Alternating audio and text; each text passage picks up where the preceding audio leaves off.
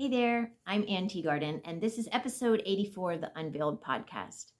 I named this podcast Unveiled because I know there are things hidden in our hearts that we don't even realize are there, but they're working against us all the same.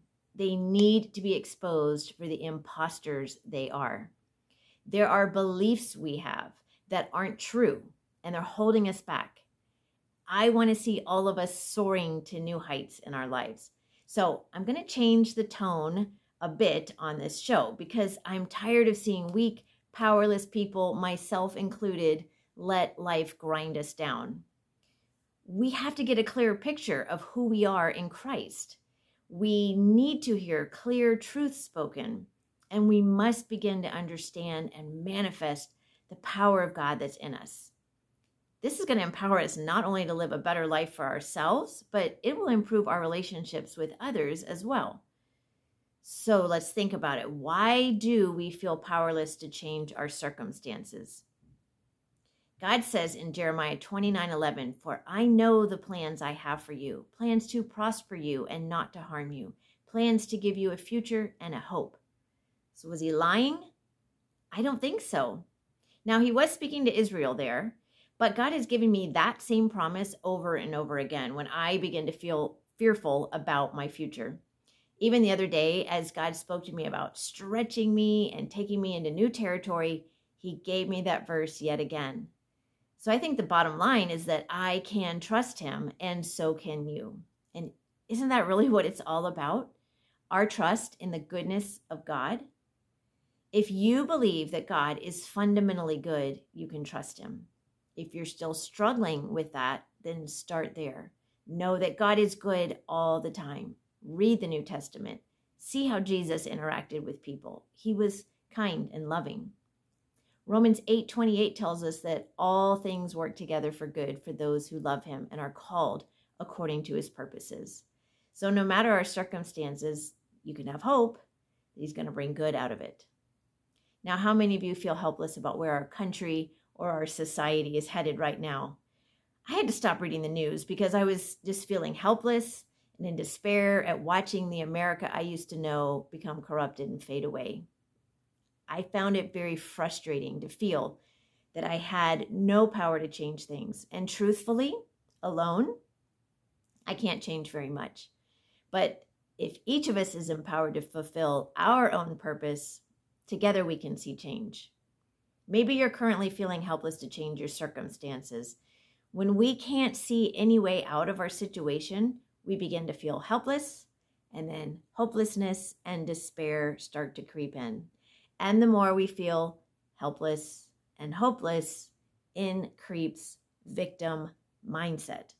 Now, I know most of us don't want to see ourselves as victims, but maybe we are subconsciously acting like victims. And this keeps us going in circles like the Israelites in the wilderness. Okay, hear me out. If you feel like a victim, consciously or unconsciously, you will be stuck. Okay, you will never be empowered for change in that mindset. The first step to solving any problem is to identify and acknowledge it. So I found a checklist on WebMD to see if you might be feeling like a victim of your circumstances. So take this quiz with me, and there's absolutely no shame here. No one's going to know your answers. Okay, so look for these signs in yourself. You blame others for the way your life is. You truly think life is against you. You have trouble coping with problems, and you feel powerless against them. You feel stuck in life and approach things with a negative attitude. You feel attacked when someone tries to offer helpful feedback. Feeling bad for yourself gives you a sense of relief or pleasure. You attract people who blame others and complain about their life. It's difficult for you to examine yourself and make changes. Now, did any of those resonate with you? I'm not calling you out to scold you in any way. I'm calling you out of this unhelpful place and up into empowerment. Most of us don't want to live that way. According to WebMD again, it said people who have a victim mentality have often suffered through trauma or hard times. Yes, but haven't developed a healthier way to cope. As a result, they develop a negative view of life, where they feel that they don't have any control over what happens to them. That's a terrible way to feel. Does that describe you currently? Maybe you don't even know how you got there. This is not how Jesus wants us to live. Jesus comforts us in all our troubles so that we can then in turn comfort others with the comfort we have received ourselves. He doesn't comfort us and then say, hey, sorry, there's nothing that can be done. Just wallow away. I know that some of you are thinking, you don't know my situation, Anne. True. Absolutely true. I don't know your situation. But when we feel there is nothing we can do, we can ask Holy Spirit to show us what we can do. And there is always something. I can't do anything about America as a whole, but God showed me I could start praying for my city. I could start a prayer group to pray for my city. I could seek His will for my city. I could begin listening to voices that are reporting the good things that are going on in America. I did all of those, and I no longer feel helpless. I now have hope. When my marriage felt out of sync, God showed me there was resentment in my heart to deal with. When I was in despair with a certain child, God showed me how my heart needed to change toward them and gave me insight on how they were feeling. You always have a choice to make changes. As long as we focus on the negative and stay in a place of hopelessness, we will not be empowered for change. But when we remember we have the Holy Spirit living in us, we can begin to live like we've got the power of God Himself living in us, because we do. Graham Cooke says, every problem we encounter comes with a possibility in God. Think about that. God offers us the solution to everything we come up against. He is in all of our circumstances. Ephesians 3:20 says, now to Him who is able to do immeasurably more than all we ask or imagine, according to His power that is at work within us, to Him be glory. Okay?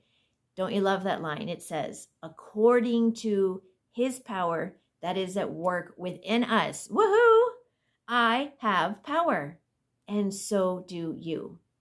You don't have to stay a victim. I don't have to stay a victim. Okay, repeat this with me. I don't have to stay a victim. God's power is at work within me.